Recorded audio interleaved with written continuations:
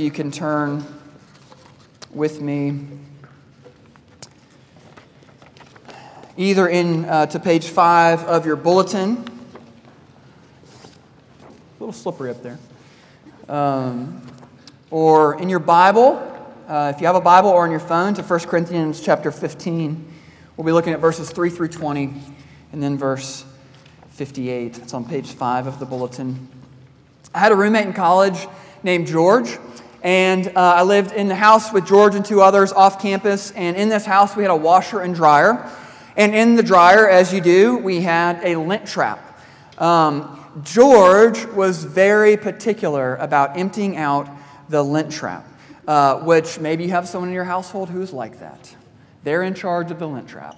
That was George at our house. And George would kindly remind his fellow college guy roommates to empty the lint trap before you use the dryer. And he would say things really kind, like, "Hey guys, look, I know it's easy to forget, but it's really important that you empty the lint trap. Thank you." And these reminders went on and on. But we were college guys. We were not concerned about emptying the lint trap. Eventually, George felt compelled to leave a note. You know things are getting serious when roommates start leaving passive-aggressive notes for the rest of the house. Sure enough, I went to dry my clothes. There was a sticky note on the dryer, and George had written, all caps, "Guys, clean the lint trap after you use the dryer. If you don't, our house will burn down." And I remember reading that note and thinking, whoa, George is really serious with this reminder. He needs to relax a little bit. Our passage today is a reminder, and it's a very serious reminder. Paul is writing to a church in Corinth, and he is reminding them about the resurrection of Jesus and exactly what that means for them. And it's a reminder that we all need on Easter Sunday. With that in mind, let me read 1 Corinthians 15, beginning in verse 3. "For I delivered to you as of first importance what I also received, that Christ died for our sins in accordance with the Scriptures, that he was buried, that he was raised on the 3rd day in accordance with the Scriptures, and that he appeared to Cephas and to the 12. Then he appeared to more than 500 brothers at one time, most of whom are still alive, though some have fallen asleep. Then he appeared to James, then to all the apostles. Last of all, as to one untimely born, he appeared also to me. For I am the least of all the apostles, unworthy to be called an apostle, because I persecuted the church of God. But by the grace of God, I am what I am, and his grace toward me was not in vain. On the contrary, I worked harder than any of them, though it was not I, but the grace of God that is with me. Whether then it was I or they, so we preach, and so you believed. Now if Christ is proclaimed as raised from the dead, how can some of you say that there is no resurrection of the dead? But if there is no resurrection of the dead, then not even Christ has been raised. And if Christ has not been raised, then our preaching is in vain, and your faith is in vain. We are even found to be misrepresenting God, because we testified about God that he raised Christ, whom he did not raise, if it is true that the dead are not raised. For if the dead are not raised, not even Christ has been raised. And if Christ has not been raised, your faith is futile, and you are still in your sins. Then those also who have fallen asleep in Christ have perished.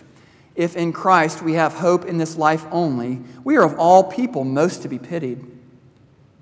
But in fact, Christ has been raised from the dead, the first fruits of those who have fallen asleep." Then down to verse 58.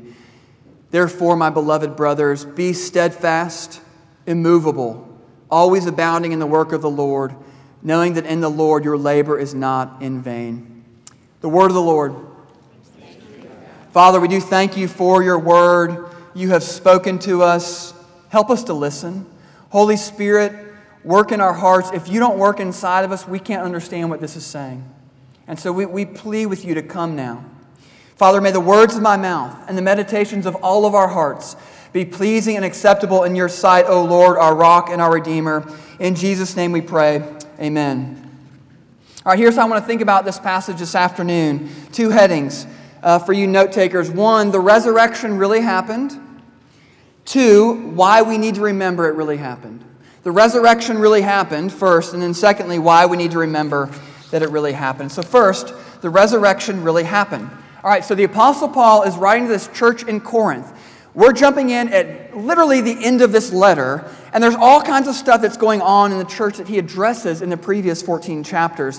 Things like division in the church, power moves, how the city of Corinth was like this interesting crossroads culturally and economically during this time.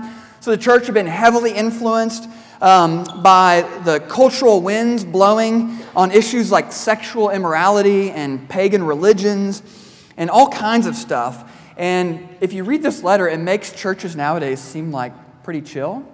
There was a lot happening in Corinth. And then at the beginning of chapter 15, verse 1, which was not included in the bulletin, Paul says very explicitly that he is reminding them of the gospel that he had already preached to them. The gospel, this good news announcement of what Jesus has done on their behalf. And it's just that. It's not new to them. He's specifically reminding them of the resurrection of Jesus Christ. And the first thing he tells them is that the resurrection of Jesus Christ was promised.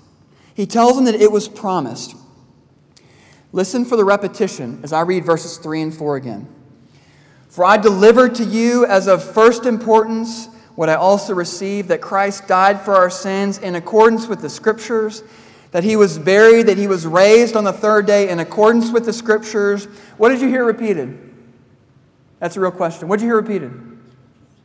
In accordance with the Scriptures. Yeah, it's pretty good for Presbyterians. The death and resurrection of Jesus was promised in the Scriptures. It was not a pivot that God made because things had gotten really out of hand on earth. So he had to come up with a better plan to rescue his people. It was promised in the Scriptures. One example I'll highlight from the Old Testament, Isaiah chapter 53. You can make note of that and read it later this week. This is the prophet Isaiah, some 700 years before Jesus.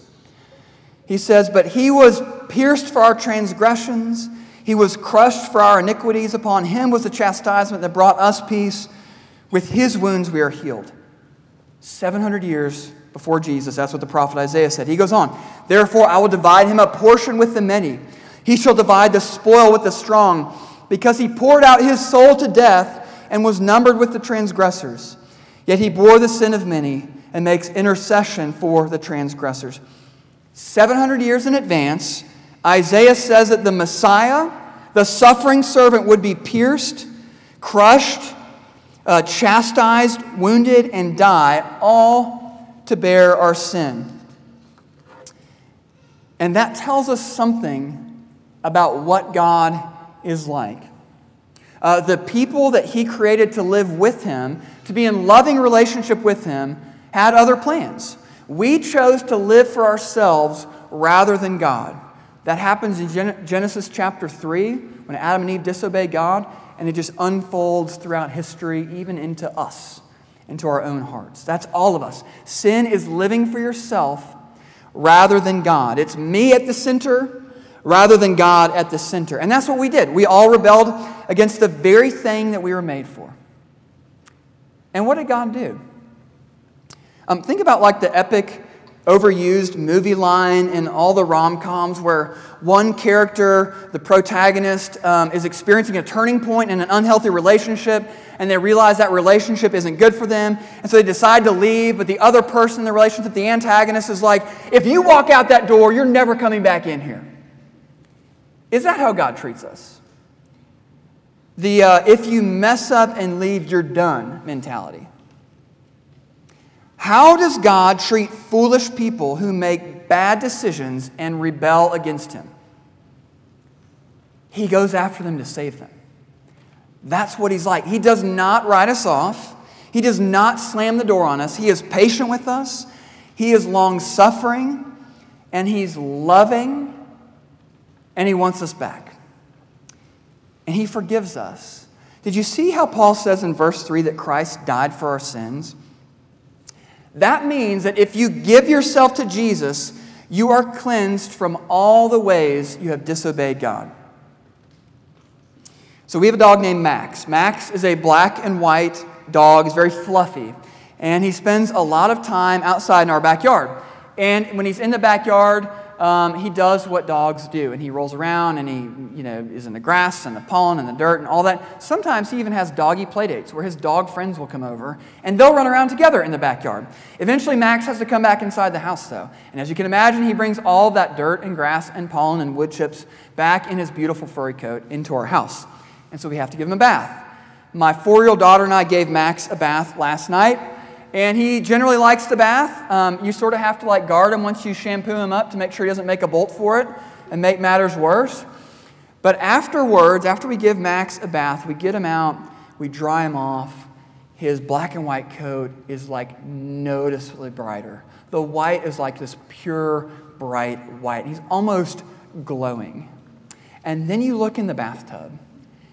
After it's drained out, there is this nasty ring of basically backyard residue that is left behind him in the bathtub. But he has been cleansed. Do you feel clean? If you think about your life, do you feel clean? Do you feel like you've been forgiven for the wrong that you've done? And you may be able to pretty quickly cognitively say, yeah, totally, Jesus forgives me. Do you feel clean? Deep in your bones? Or is there something that you've done that sticks with you, that you just can't shake? Maybe something you are even hesitant to say out loud, because if you say it out loud, it makes it seem more real. This passage is saying that it was promised in advance that Jesus would come and take your sin, even that particular thing that makes you feel unclean now, on himself and actually remove the dirt and guilt and shame for that real thing you've done and make you pure again. That's what this passage is saying this afternoon. The resurrection of Jesus was promised, and also it was proven. It was proven. Are you ready for some more repetition? All right, listen to what gets repeated in verses 4 through 8. By the way, it's a big deal when Bible writers repeat their words. They were not firing this off on a Google Doc or in their iPhone notes. They were using very limited resources and papyrus to write this down. So it's a big deal. They only repeated what really mattered. Listen to what gets repeated in 4 through 8. It says that he was buried, that he was raised on the third day in accordance with the Scriptures, and that he appeared to Cephas, then to the 12. Then he appeared to more than 500 brothers at one time, most of whom are still alive, though some have fallen asleep. Then he appeared to James and to all the apostles. Last of all, as to one untimely born, he appeared also to me. What word was repeated? Appeared. That's right. 4 times, 3 verses. To whom did Jesus appear after he was risen? Cephas. You may have heard of the apostle Peter. That's his name in Aramaic. To the 12 apostles, it says to the 500 brothers. Paul says, some of whom are still alive. Why does he point that out? Why does he mention that? Hey, these guys are still alive. Go ask them. Go ask them if they saw this risen Jesus. And then Paul says that Jesus ultimately appeared to him, talking about his dramatic conversion after Jesus had already ascended into heaven, where Jesus speaks to Paul, knocks him back, the light shines and all that. Here's the point. The resurrection of Jesus was proven by his appearing to all these different people. It really happened. And you may have questions about that. And I would love to grab coffee and chat more if you have questions about whether that happened or not. Oddly enough, the Corinthians were not struggling with the question of whether Jesus actually rose from the grave or not. They believed it. Paul is using these beginning verses of chapter 15 as the basis for the argument that he's about to make. The resurrection of Jesus was actually the common ground they both agreed on already. It happened. Therefore, he's going to talk about the implications of the fact that it really happened. And this is where this might resonate with you. Maybe you're great with the resurrection of Jesus, even if Christianity is not your main thing. You're here, it's Easter, a friend brought you, neighbor brought you, whatever. You don't have any doubts. You're in. But then you think about your own life, and you don't see how it makes any difference to you. Maybe you want it to. You want the risen Jesus to make a difference in your life, but you're still really anxious. Or marriage is still really hard. Or you're still just off the charts lonely. Or you're still addicted. You're still angry. You still numb out on your phone every night. You still feel burdened with shame and guilt. And you're just like, yeah, I believe in the resurrection of Jesus, but I don't see any connection or implications or power in my actual life. That's the tension in this text. So second heading, why we need to remember that the resurrection really happened. The first thing he says is that we need to remember that Jesus was really resurrected because it means, one, that we will be resurrected. It means that we will be resurrected. Look at verse 12. He says, now if Christ is proclaimed as raised from the dead, how can some of you say that there is no resurrection of the dead? So some in the Corinthian church, they were confused about what happens after we die. They were confused. A few years ago, my family and I spent a few summers in a row serving at a Christian camp just up the road. And I was there as a speaker. And inevitably during the course of our time, when I would be there speaking to all these kids, they ranged from, I don't know, maybe 7 years old to seniors in high school. There would be questions that they would have, and sometimes their whole cabin would have questions. And so during the rest hour, we would have these Q&A times with cabin, where I would go meet with a cabin, and they would just pepper me with questions. Anything goes. Bible, Jesus, anything. And so I was like super nervous about these, because it was just 9-year-olds firing off questions nonstop. By far, the most common question I got was, what happens to us when we die? And maybe that's a question you have. For those who believe in Jesus, when we die, our souls go to immediately be with Jesus in heaven, and our bodies rest in a grave. That's, we go to a funeral, we have a graveside service, that kind of thing. They rest in a grave. And the scriptures say that one day, Jesus will return to this earth, make all things new again, and he will resurrect our real physical bodies from the grave or wherever we are, and he'll unite our bodies to our souls once again. So the body and soul that you have right now will be the one you have in glory when Jesus comes back and makes all things new again. Except it's not going to be the old body that you have now. It's going to be made new again completely. It's going to be glorified. It's going to be what the Apostle Paul talks about later in this chapter as imperishable. That's what happens when we die. And there was thinking in Corinth that when we died, our souls went to be with God in heaven, but that our bodies just wasted away, and that was like the end of our physical existence, because they were influenced by this cultural Greco-Roman idea that the spiritual is good and the physical was bad. So they thought that there was no resurrection of our physical bodies. But you can see Paul's argument, verses 13 and following. Paul lists off the implications. He sort of goes there with them. He says, okay, if that's what you believe, here are some implications. Verses 13 and following. He says, look, if there's no resurrection from the dead, what the Corinthians believed, then that means that Christ wasn't raised. He says, and then if Christ wasn't raised, then our preaching doesn't matter. If Christ wasn't raised, then our faith doesn't matter. If Christ wasn't raised, we're still in our sins. We are still guilty. We're still bearing the weight of all those sins that we confessed earlier. If Christ wasn't raised, then those who have died before us, they're just dead. They're no more. He says if Christ wasn't raised, then us who believe are to be the most pitied because we've totally missed it. We need to remember that the resurrection really happened because it means that the show does not end when we die. I watched a clip of an interview with the lead singer for U2, Bono, and he was talking about his belief in the resurrection. And he recounted this trip where he went to Jerusalem, to Golgotha, the place where Jesus was crucified. And he said, that's where I saw the death of death. He went on to say, I don't really believe in death anymore. I don't really believe in death anymore. Can you say that? Are you so convinced of the resurrection of Jesus that it means your future resurrection and life with him, that therefore we can think about death in a vastly different way than the world around us talks about, to where we can say, I don't really believe in death anymore. If death scares you, if death feels like that's when the show is over, know that the resurrection of Jesus means that you will be raised in your physical body like he was. Paul says he was the first fruits, and you are united to Jesus. So as it goes for Jesus, so it goes for us. We need to remember his resurrection because it means that we too will be resurrected. Secondly, we need to remember his resurrection because it is our fuel for following Jesus. It's our fuel for following Jesus. Paul continues to make his argument throughout the whole of chapter 15, but at the very end of the chapter, he offers this therefore in verse 58, which you can see in your bulletin.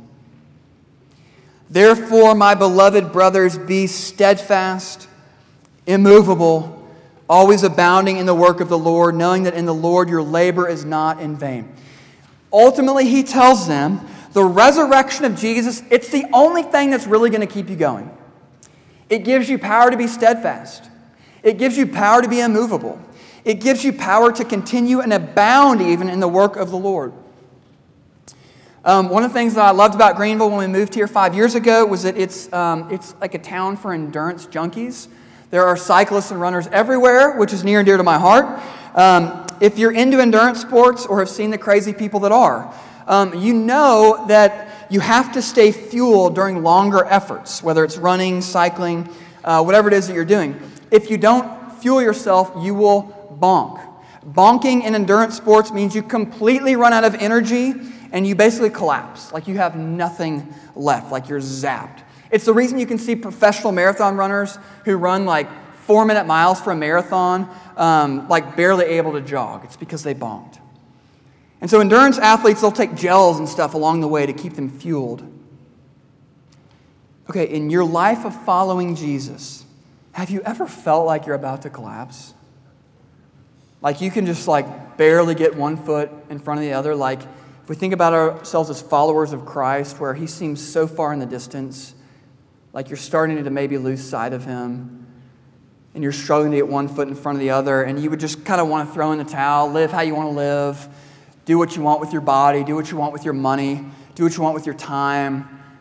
Following Jesus can be really hard. It means saying no to a lot of really tempting things and living a utterly countercultural life, it'll just wear on you. And if the resurrection of Jesus did not happen, there's no way to keep up that fight. But it did happen. Jesus rose from the grave, so we keep fighting. This is our fuel to follow Jesus. A few years ago, one of my daughters played on a basketball team over the winter, and at the end of the season, we were cleaning out old clothes to give to Goodwill, and her basketball jersey accidentally got thrown into the Goodwill bag. We didn't really notice, didn't think a whole lot of it, until a few days later we got an email saying it was time to turn in basketball jerseys so they could be reused for the next season.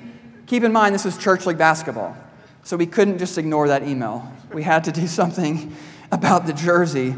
The jersey had been discarded, but I remember thinking, like, I have to go back to Goodwill to see if this jersey still exists. And so I went down to the Goodwill on Augusta, and I explained the situation to them.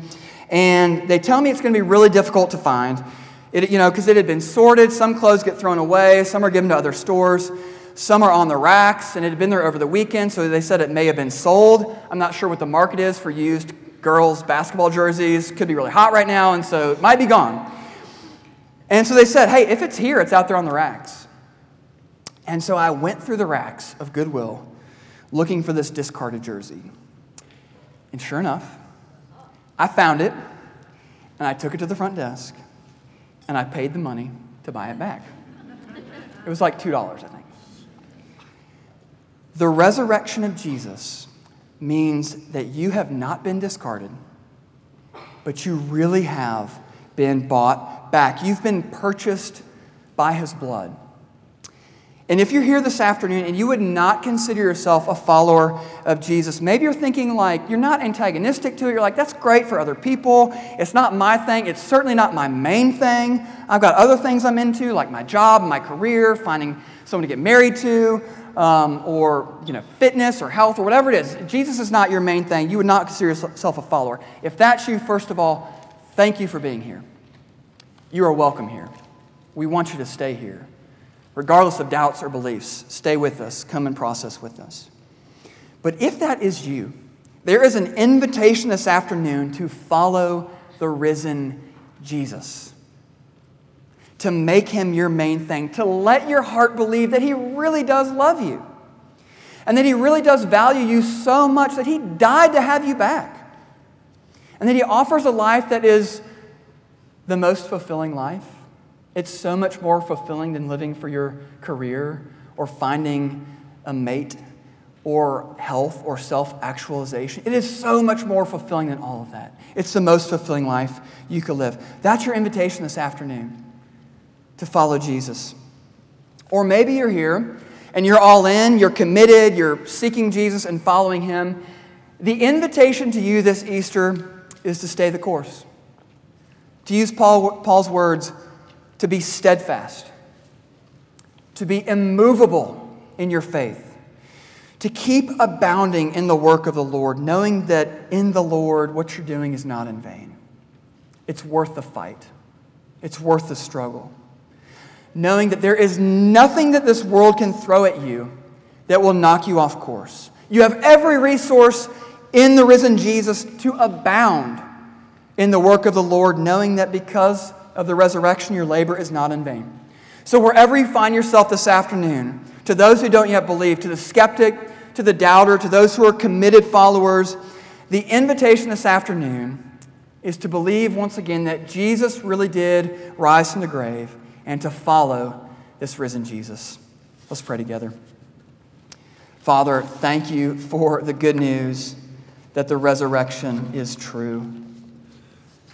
And no matter how many times we've heard it, oh, how we need to hear it this afternoon, once again, the tomb is empty. He is not here. He is risen from the grave.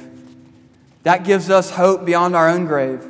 Thank you that death is not the end for us, not even for our physical bodies, but we'll be resurrected and live for all eternity in the new heavens and the new earth, life unimaginable in a physical body, the very ones we have now. Jesus, that makes us cry out to you and say, come, Lord Jesus, come quickly. In your name we pray. Amen.